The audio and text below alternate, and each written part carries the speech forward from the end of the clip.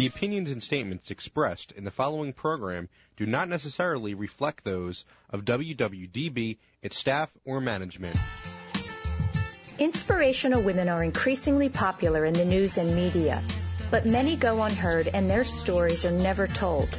Women to Watch with Susan Rocco captures the stories of many women who truly make a difference. Women to Watch is the vehicle for developing new leaders, encouraging younger generations, and in building self-esteem for future entrepreneurs. Good afternoon, everyone, and thank you so much for joining us for another week of Women to Watch here on WWDB, Talk 860, and WomenToWatch.net. We're going to have a great show this afternoon. I have two really wonderful women who are going to be joining us, and a couple of quick show notes.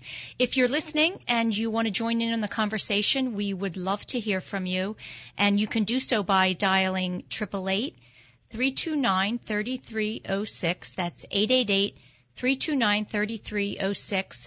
And I invite you to visit our website at WomenToWatch.net. That's Watch.net to see all of the great things that we have going on, including some brand new contributors to the show.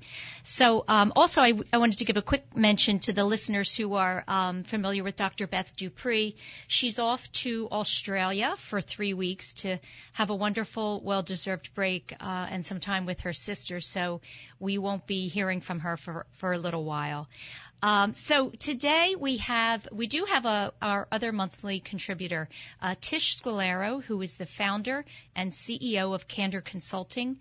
She's also founder and CEO of Roadmap, and she is the author of Head Trash. And Roadmap is her latest venture, and basically what it is a preparation platform for life's transition. It's a really exciting and new, wonderful online program that is going to be used for students who are getting ready to enter the workforce. And we also have joining us, waiting in the wings, Jenny Kutaw. Jenny is founder and CEO of Squeaky.com. She is the author of Wall Street Cinderella, and she is also the founder of VC Network. Jenny, I invite you to join in as we hear from Tish at the top of the show. We're going to be talking about one of the traits that is mentioned in her book, Head Trash, and that is insecurities that professional people face. So welcome to the show to both of you. Thank you. Thank you. Nice to meet you as well, Tish. Thank you, Susan. Yes. So, Tish, go ahead. Let's talk about, as I mentioned, I refer to your book often. You know that I'm a huge fan of Head Trash. And we thought it might be beneficial for the listeners to kind of break down each month one of the individual traits that you really, describe and talk about and its effect on business and success. And today we're going to talk about insecurity. Yes, Head Trash really capitalizes on the emotions that we live with every day and tend to create challenges for us as we're making decisions. Last month we covered fear and that inability to make tough decisions and to avoid decision making. Today is about insecurity, which, as you mentioned earlier, self-esteem and confidence and the things that we as women want to help inspire other women to have. Well, insecurity is a big culprit of that. It's when we have self-doubt win out over everything else. So it's a tricky one. It certainly is. And the reason I find it the most challenging out of all of the different emotional tendencies we talk about in Head Trash is because we do it to ourselves. And it's that negative voice that only we hear that seems extremely loud and very noisy and just tells us how great we aren't and the things that we don't do well, and reminds us that we shouldn't be there because we haven't earned it. It's that negative self-doubt about ourselves that we have to live with and try to fight day in and day out. You know, it's always so interesting to me, Tish, because you work with some very, very successful executives and entrepreneurs, and even after years of their proven success, they still have, those negative voices. What have you learned in working with some of your clients? And of course, what are some of the things you say to them, the tips, in order to work through the insecurity?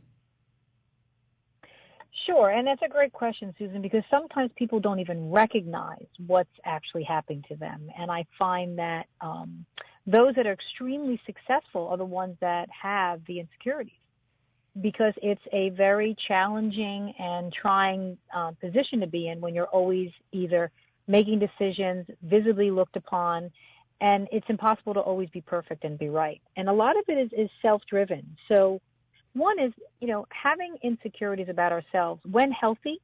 And as you remember, the book talks about what's a healthy emotion that transitions over to an unhealthy emotion, right? And that's when we call it head trash.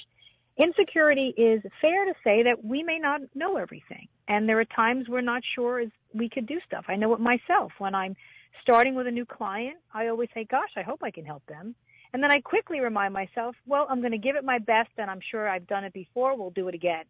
But those that have insecurity don't get that second piece to the puzzle. Is they then start to have extreme self-doubt and say, well, you know what, I probably can help them, and I better not even try to help them because I won't know what I'm doing. So when clients come to me and they talk about things like imposter syndrome is one of the things I find a lot, where they don't feel as if they are capable of being where they are, even though it was them that got them there. Right. As a matter of fact, when I do a lot of presentations on this, I tell a true story about a young woman who, upon receiving a promotion, decided to resign for fear that she really was not capable of doing that job. So instead of being found out, she left. It's really our worry that we didn't earn the right to be there, and then feel that we're going to have these self-sabotaging thoughts constantly, and we may as well not even try. And, when it's your own voice talking to you, it's kind of hard to interject when you have just you to talk to. So it again raises the question of how challenging it could be. Or even those that have trouble taking a compliment. How many times have you said to someone, gee, that was a great presentation, or you sounded really good on the radio, thank you. And instead of saying thank you back, they start to give you all the reasons that it could have been better, or why that wasn't the best they've ever done. And that sort of negativity is what they constantly hear inside their head. And so one of the exercises I do when I find that this is something people have is I ask them to, again, write something down. And I'm a big believer, if you write it, it's real. If you think it, it kind of skates away. Write down the things you feel you're good at, as well as the things you don't feel you're good at. And you'll be surprised that list is pretty equal. You're going to have as many good things as you have as not great things. And that starts to get them comfortable with, hey, I do those things well. People do look at me for strength in that area. And that starts to build confidence, because to me, the key differentiator between having a healthy sense of insecurity and an unhealthy one is your own self-confidence to be able to talk yourself through that it's okay not to be perfect. It's okay not to know everything, but I'm still going to be able to give it my best shot. And, it reminds me of the conversations we have often on the show about being proud, just really taking the time to be proud of our accomplishments. And for whatever reason, I do think that women struggle with that more than men. Do you find that in your work? What I find in the work I do is that insecurity is masked differently with another emotion. One could be control, which I find women more than men have, where they try to have control over everything going on, so there isn't anything they possibly couldn't know, so no one can figure out they don't know everything. With men, I find it masked by arrogance, where they don't let you know anything because they're the only ones that should know everything, but quite honestly, they're doing that because they don't know everything. So I don't know if it's more in women than it is in men. I just think what I find as the combinations, which is underneath what's causing the insecurity, it differs. Yes. I'm anxious to talk to Jenny about this a little bit as well, because she certainly spent many, many years working in an industry that was predominantly male. And I know that she has great advice for being successful in that type of a culture and an environment. Tish, did you want to quickly mention, are you going to stay on with us, or do you have to run? I would love to, but I cannot. Okay. But go ahead. I would like to offer that if people wanted to learn a little bit more about this emotion insecurity, or the book itself, Head Trash, which carries the 7 emotions that we'll talk about over the next couple of months, you can go to the website headtrash911.com. Again, it's headtrash911.com. And if you'd like, take the index. That's an online for free assessment of where do some of these emotions impact you. And if insecurity is one of them, we usually give you a little tidbit of what to do no matter what score you have. You can always reach out. I'd be happy to help at Tish@candor-consulting.com if you had any questions. Okay, that's terrific, Tish. Thanks so much as always. I really appreciate your time each month.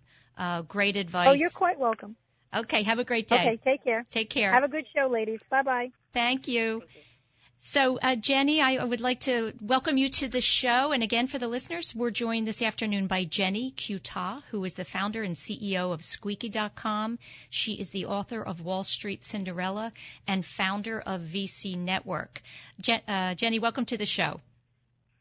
Well, thank you for having me, Susan. It was very nice to listen in between you and Tish just now. I'm probably going to check out her book pretty soon. It sounds great. It is a great book, and it's an easy read, and it's something that I think most everyone can relate to because again, outside of our expertise and skills in our particular industries, we all share the same emotions and traits, and she has some really good storytelling in her book that helps people relate to, figure out their own and work on them. So I know that you'll enjoy it. Certainly, and I totally believe about the insecurity. I mean, out of any women on the face of the planet, I will probably be the last woman on the planet to have any insecurity. But, to be honest, I do have insecurity, just as what you and Tish were talking about. But it also surrounds the people that are around you. Like I have a great partner. We recently went through some kind of really stressful situation, and she was there to de-stress me and pull away all of that insecurity. So sometimes the people around you help as well. So it's great, and I appreciate listening in on that conversation and learning about Tish and her book. Yeah, great. Well, I want to start, Jenny, your story really is quite amazing, very inspirational, and I'm excited to have you and talk about all the different paths that you've taken. But, of course, I'd want to start with your beginning and your journey from Vietnam at the age of 6. My first question to you regarding that experience is, what is your most vivid memory of being 6 years old and coming to the U.S. with your mom? Certainly, and if I may excuse myself with your audience, my voice don't usually sound this deep. I'm thankful that I got my voice back, but I've been really sick the last couple of days, and I did not really want to miss your show, but I'm very thankful that I got my voice back. So it sounds a little bit sexy today. So don't mind that. But back to your show and back to your question. It's funny thing is, I love kids and I love children, and I have lots of nephews and nieces. Around at the age of 6, I can only imagine that, living here in America, they think nothing except, going to the park, going to the beach, being with loving parents, buying them everything, at Toys R Us, for example. But with me, when I was 6 years old, it was totally different. I was on a boat, didn't know if we were going to live or die, just my mom and my brother and myself. So it was a really... It's difficult to forget, but to bring myself back to that day when I was 6 years old, climbing the mountains, trying to hide from, the communists so that we can literally, quote unquote, escape to freedom on a little fishing boat, it was something that I would never forget. And as a 6-year-old, I believe that was the beginning of the founding of my strength and conviction of never to start something and not to end it. At the time, it was actually my mother. She wanted to take my brother and myself to the land of the free, free education, free life, health, everything that we have now in America that I believe a lot of us are taking it for granted. And I never do take things for granted. And it was such conviction from my mother that I've learned from a very, very young age that whatever it is that I put my head and my hands or my heart towards, I do not ever give up of taking it all the way to the finish line. So that's one of the things that I've learned at a very young age, around 5 or 6 years old, because of what I've gone through. Yeah, certainly that's an experience that not many people have gone through. And I read where you mentioned you feel you inherited both your father's adventurous side and your mother's determination.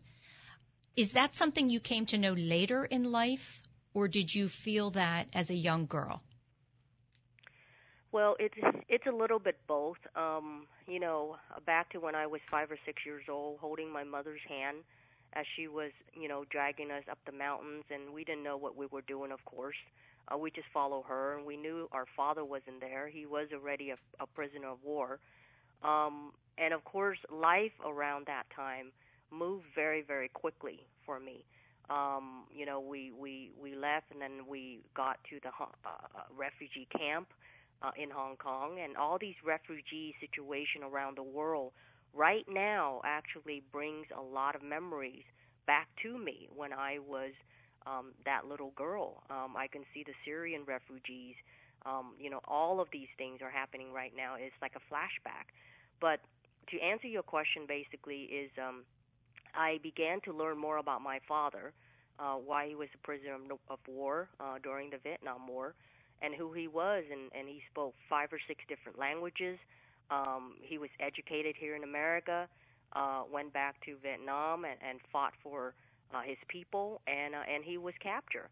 And he was a prisoner of war for 13 years, and there were a lot of stories about that in my book, Wall Street Cinderella.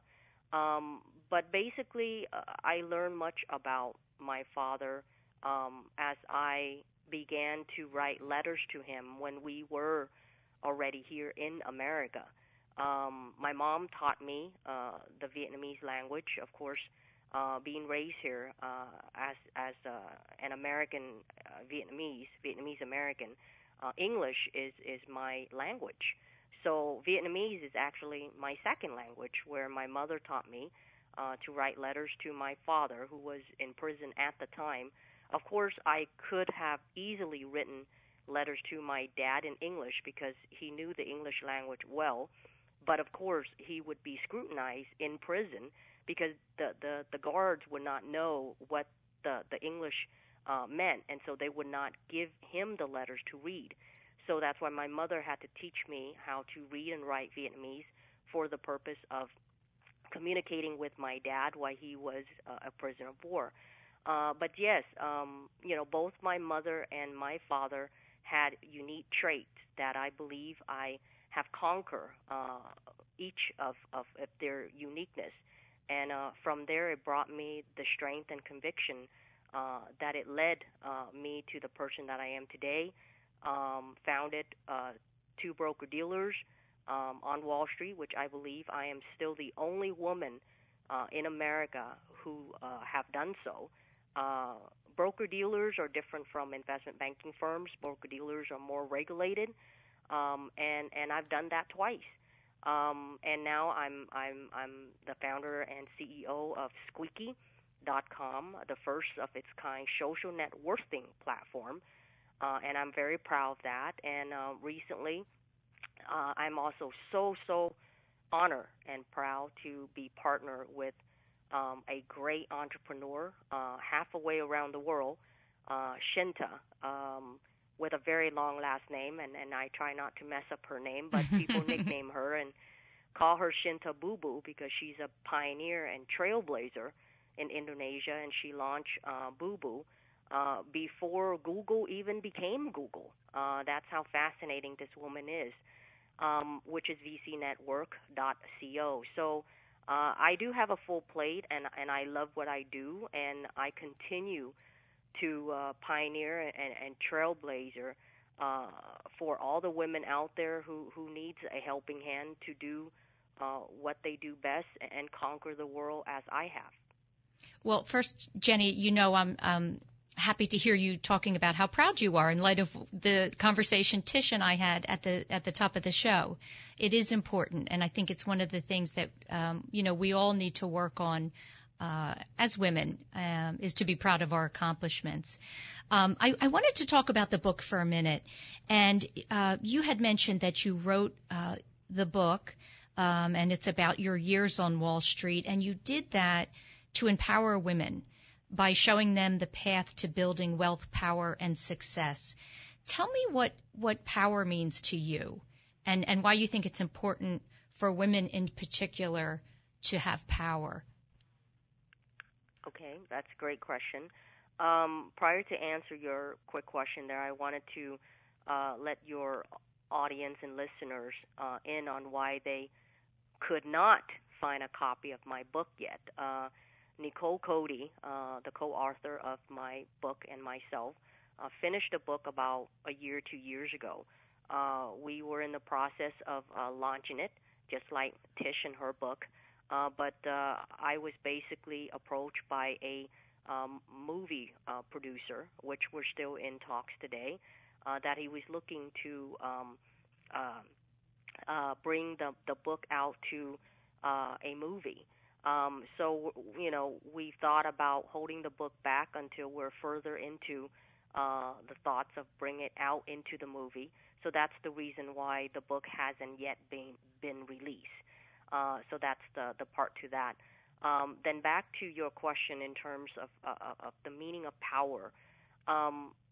My pure definition in terms of power, unlike many that I have met along the way, and I believe both you and Tish mentioned a little bit earlier about the egotistical of men who always would say that they know everything, but the fact of the matter is they don't. They speak very manly, but at the end of the day,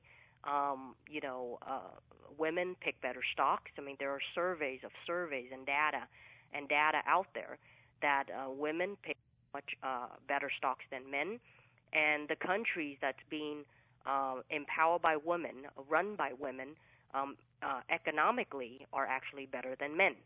Those are some of the data that I've read. So in terms of power, maybe to a lot of the men, it's about, the money they have in their bank, how much power they have over other. It's about the power trip. Funny thing to that is the meaning of the word power to me is not that way. I actually sent out a tweet just half an hour before I hop on with you, because I read about how Taylor Swift, gave $250,000 to a friend of hers to fight the legal system on something about her friend's contract being stuck with Sony or something like that. Now that to me is power. How Taylor Swift used her money to empower other women.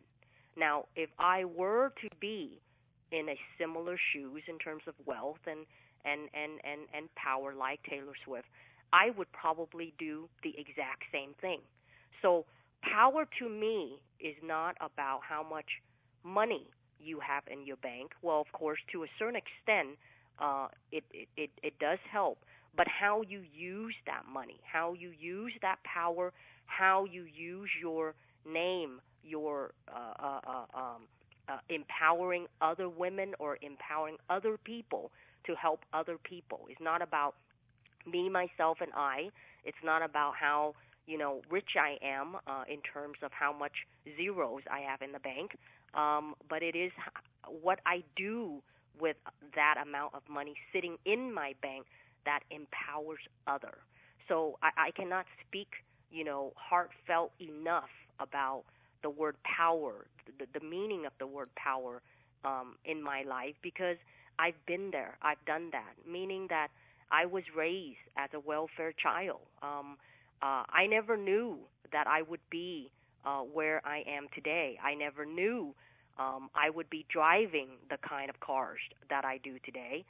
Those who are very close to me do know what kind of cars I drive, but those are all meaningless if what I do to that money and my fame doesn't help others. So I hope what I've mentioned makes a little sense, but that's how I truly feel about the word power. The bottom line really is power is a part of empowerment to other people. It is not about me, myself, and I, or who you are, but what you have that God is giving to you.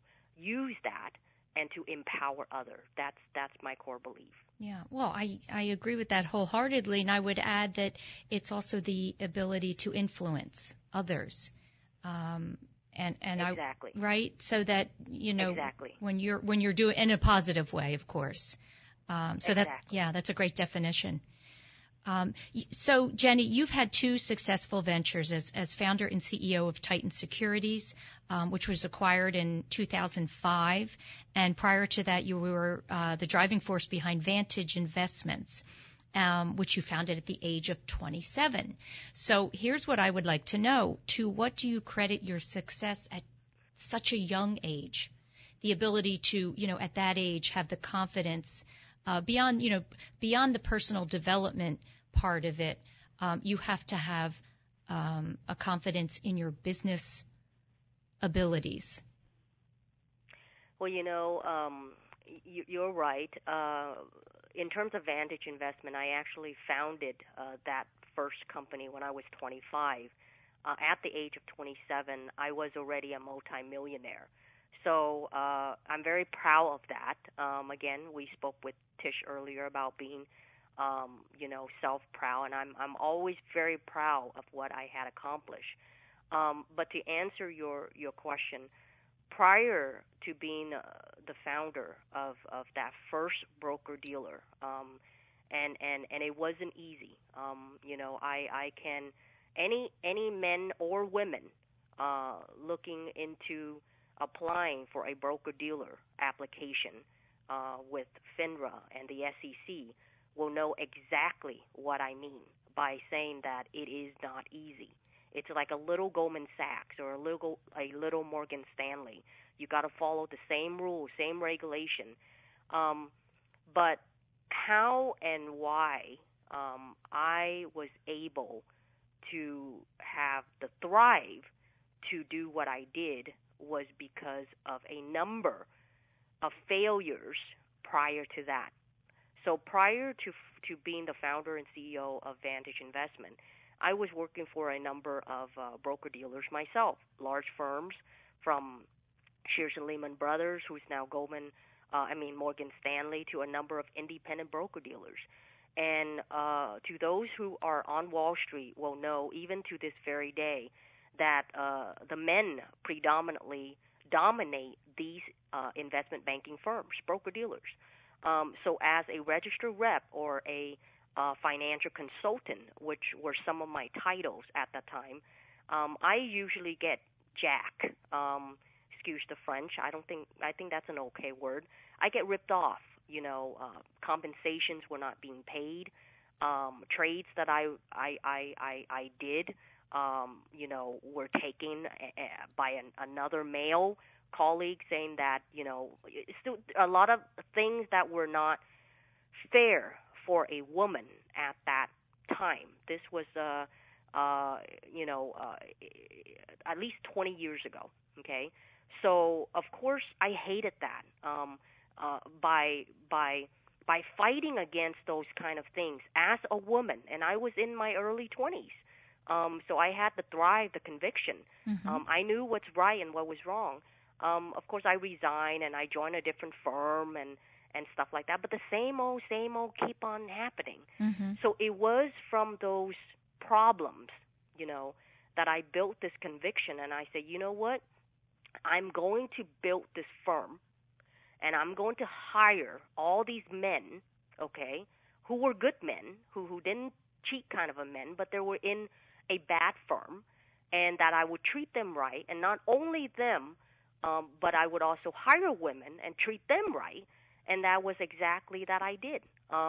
So it was through those convictions, and even to today, when I founded Squeaky, or even as late as most recently when I founded VC Network, I tend to be the founder and CEO of a company because there were problems leading up to such entity.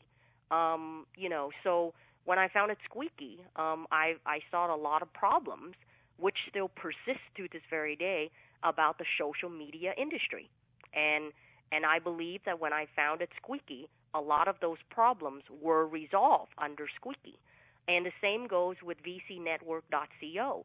When I founded VCNetwork.co with my partner Shinta, we together, learned there were a lot of problems within the investment banking world, the funding, how women are not being funded as much as their male in comparison. So, if I were to advise women and empower other women on what she would do when it comes to selecting a business, earlier we talked to Trish about that, is to look around you, and certainly you will certainly find problems around you, and based upon those problems, start something to help resolve that problem, and alongside with that, not only you're helping yourself, but you're helping other people as well. That's right. What a great tip. Some of the best businesses and companies and organizations were founded, based on a problem and someone wanting to solve that problem. And actually, Jenny, I love the story of when and where your idea for Squeaky came from. We're going to take a quick break for our sponsors, and when we come back, I'd love for you to share that story.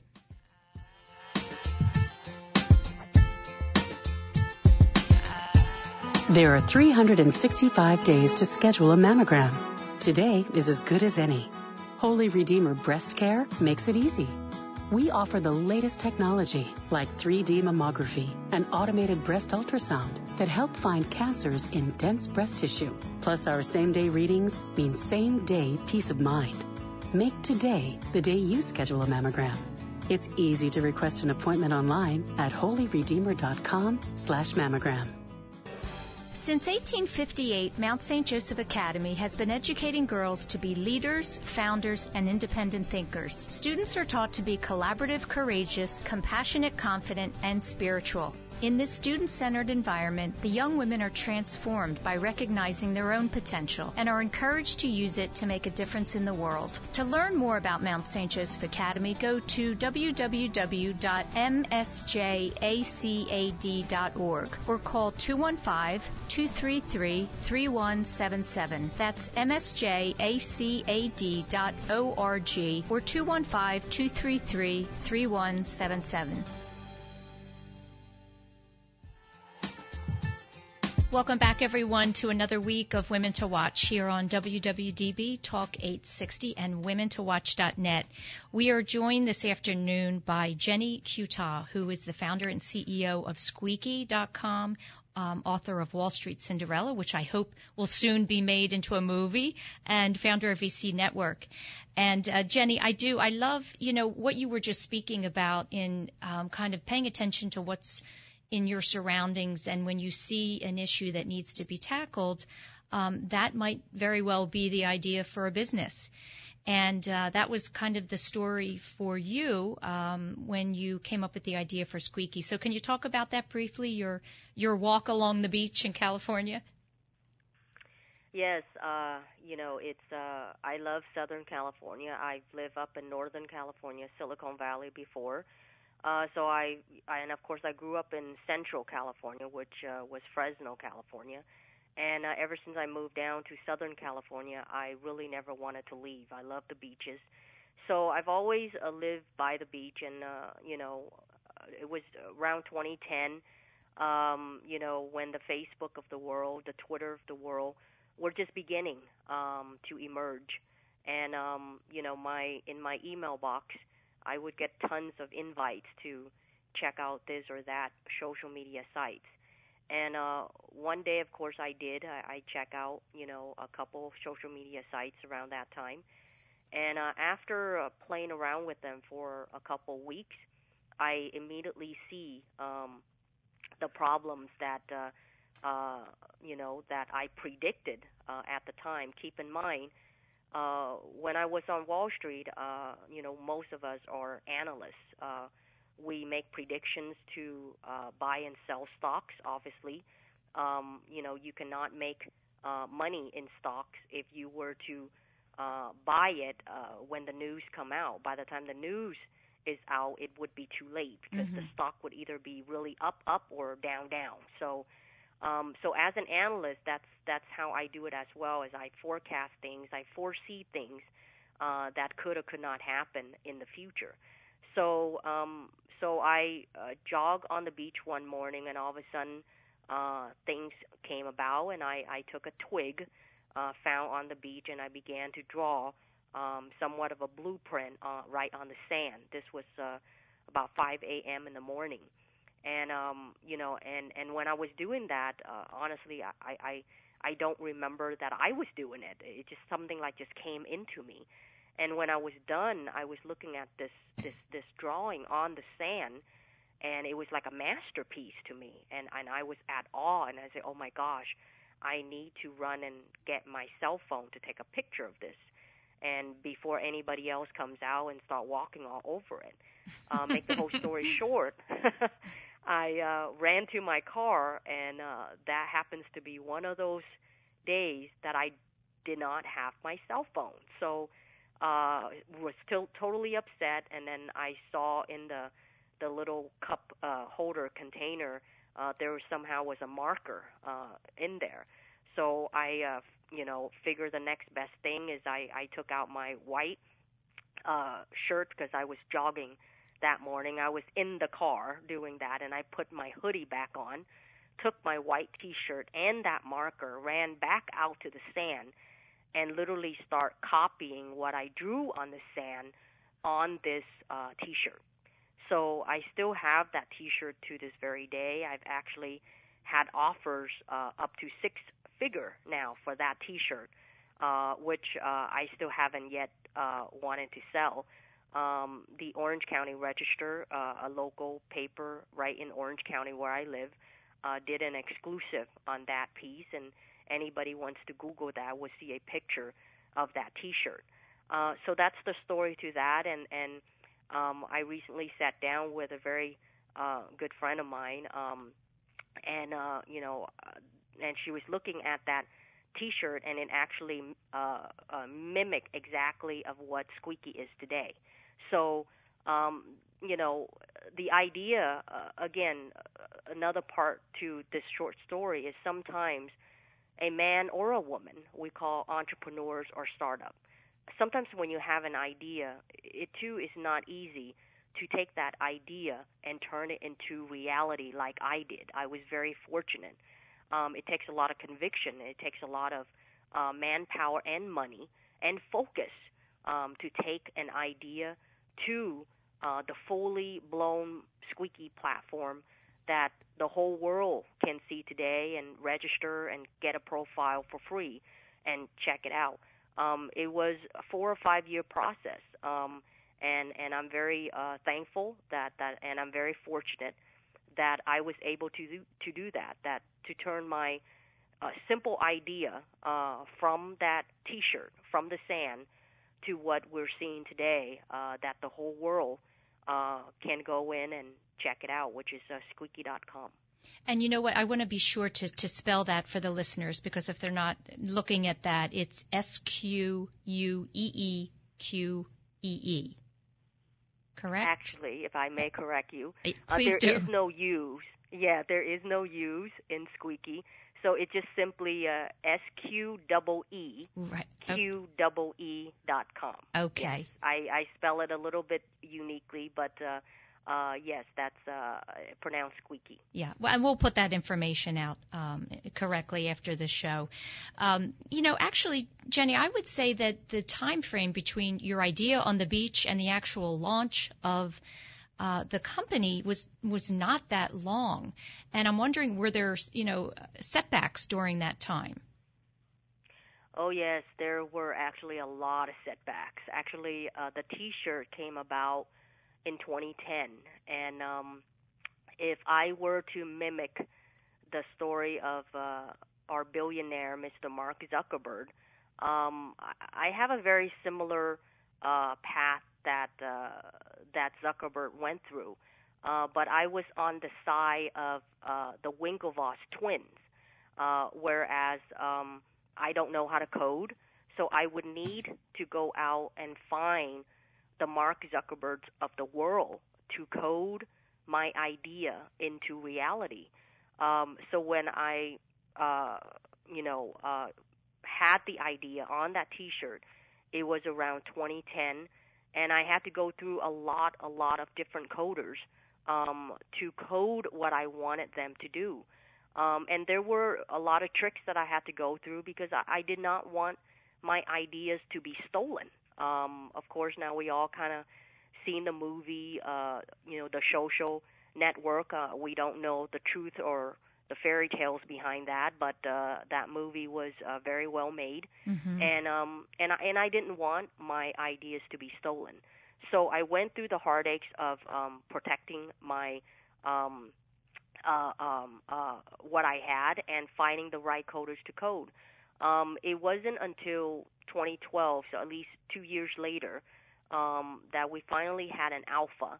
An alpha is basically a platform where you can see something, but there are probably tons and tons of bugs and nothing probably works right. And then it took another 2 years, which is over to 2014, before I was able to launch beta. Now beta is a better step. The platform is more enhanced. There are still bugs, but a lot of the features should be working by now. And then we didn't finally launch the entire platform until earlier last year, which was January of 2015. Mm-hmm. So it actually took quite a long time in the technology world. That's a very long time, 3, 4, 5 years to just launch.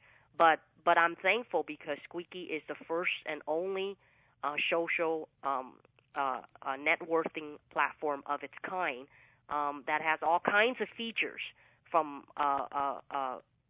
other networks, such as the YouTube, the Kickstarter of the world, et cetera, all under one roof. So it's very unique, and and I'm very thankful, and it's a great platform, and we're still attracting users, generating revenue with advertisement, and it's those of your listeners wanted to check it out, please feel free and go to squeaky.com, and that's SQEEQEE.com.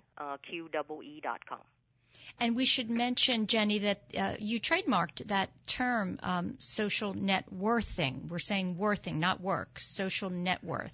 Can you, can you say in a simple single one-liner what exactly that is? Sure, certainly. Yes, we did trademark social net worthing. To simply put, Facebook is the king of social networking platforms. I myself, when I was on Wall Street, the terms net worth, a person's net worth, is on my mind every single day.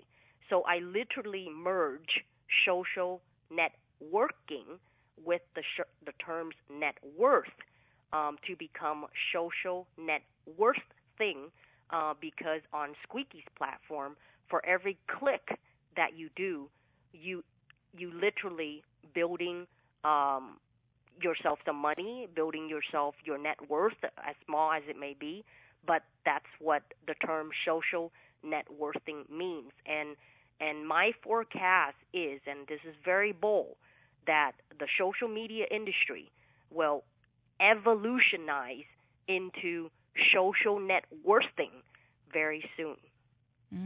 That'll be, and Squeaky owns that. That's wonderful. Yeah, it's exciting. I'm excited to continue to follow and see what happens there.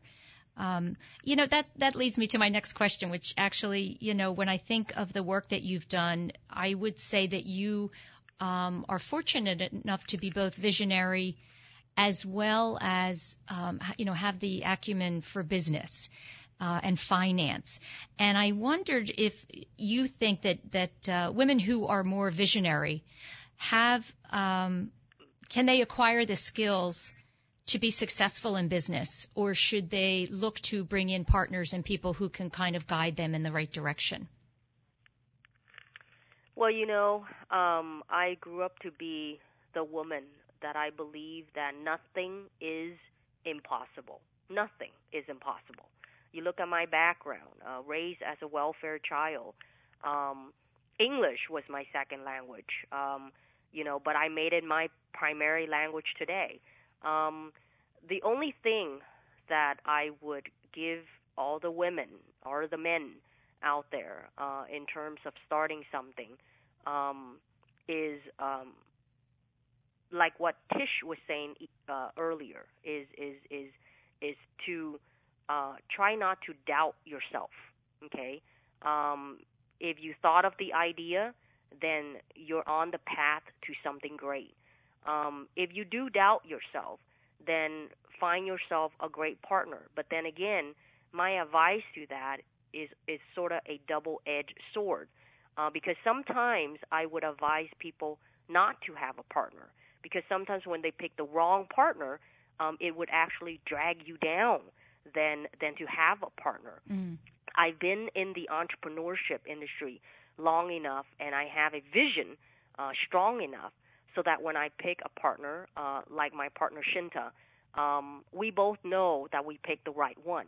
But to a startup, entrepreneur who may just come out, a high five here or a meeting here and there, drinking a beer, having a coffee, that does not necessarily mean that partner will be great for you. So you have to be very careful when you do have a partner. But when you do pick the right partner, it's like, it's made in heaven.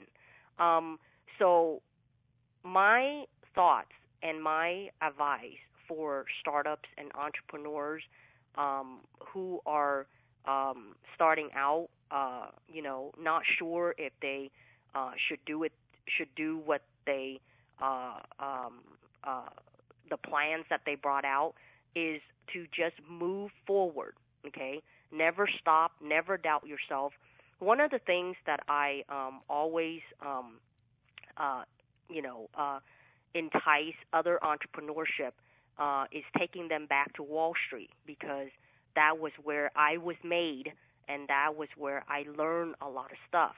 Because I believe that Wall Street is one of the few places in the country where people can truly realize their American dream.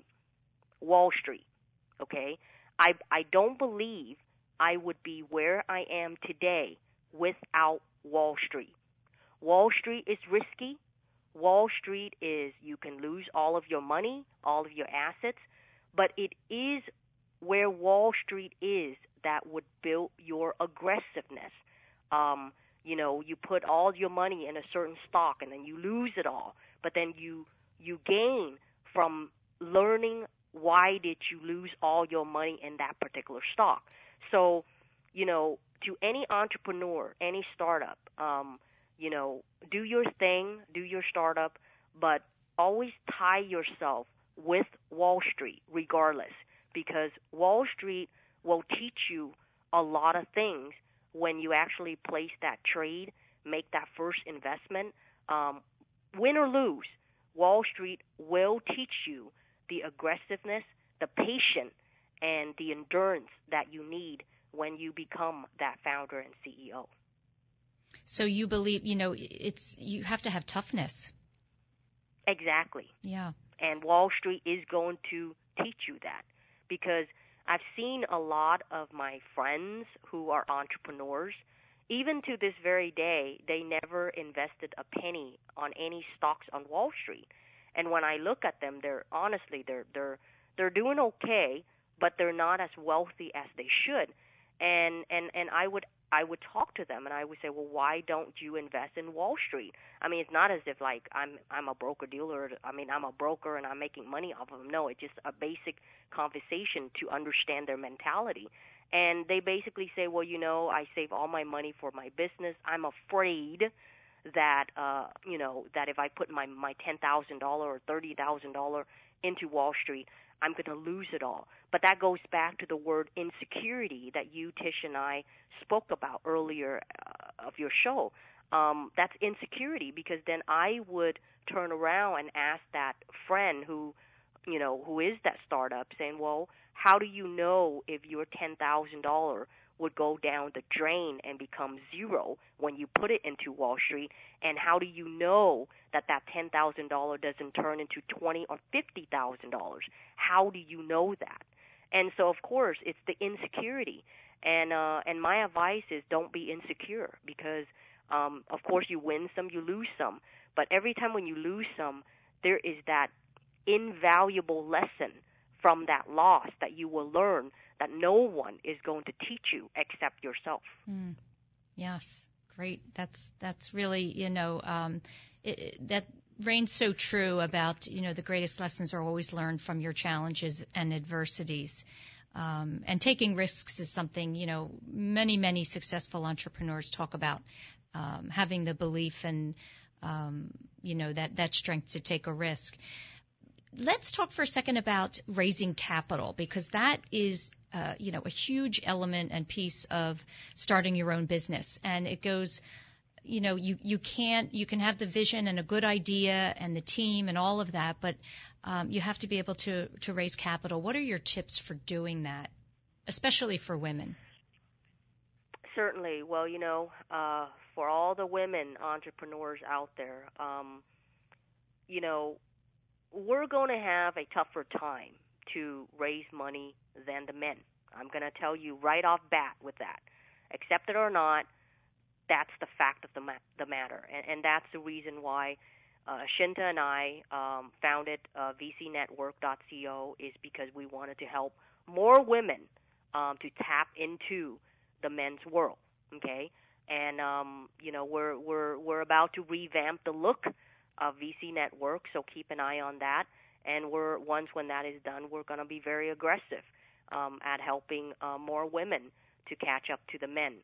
But to answer your question, Susan, it doesn't matter if you're a woman founder or you're a man founder. Basically, your startup must have a global vision, okay? When you have a global vision, whatever the products that you're making, okay, it has to be globalized, okay, because now the world is global. There's no longer such thing as, I'm going to make this or that and I'm just going to sell it locally. I mean, that's fine too, but you're welcome to have those kind of thinking, but those kind of thinking may not get you far when it comes to raising money, okay? So because nowadays, if you have an invention, if you have a startup that a VC or an angel investor all the way in India can see your project and say, oh, my God, that's a great project. I wanted to toss my $100,000 in there. You want to be able to talk to that kind of investor all the way across, half a world away. So I would advise all the entrepreneurs, all the startups, founders, CEO, whatnot, the bigger the ideas that you have, more globalized, more global, the chances that you will seek funding around the world will be a lot higher, okay? But if you limit yourself into, there's nothing wrong with making, cookies or, mom and pop, pretzels. Those things actually could even sell around the world too. But, but ideas that could be only localized growth would probably receive less funding startup angels than those with having ideas that hits more globally. And again, it doesn't matter if you're a woman or a man, but that's where the trend is right now. Is global assets and global investors all around the world.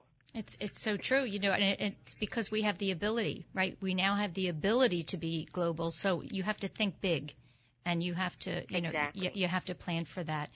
We just have a minute left, Jenny, and I'd love for you to just give a quick shout out to your best mentor, your mom. I've read that, we talk about mentorship a lot on this show, and she seems to be the main drive behind your success and who you are today. Do you want to talk about her for a second? Sure. Well, my mom knows, I take care of her well now, so she knows how much I love her, and she's been a great mentor in my life. And then besides her, I have many other mentors. My next mentor would be that broker at Shearson Lehman Brothers, who gave me a lot of great tips that I will never forget. And even right now, to my partner, Shinta Bubu. She is great. I'm very blessed to have her with me on the journey of wherever it's going to take us next. And and again, always appreciate those who journey with you, who share or who gave you the advice to be the successful person that you are today. And all of my friends, I want to give a shout out to all of my friends, and they know who they are, and they know who I am. And I will never change the person that I am, and to continue growing and give them the empowerment that they needed, along with everybody else who may cross my path. That's wonderful.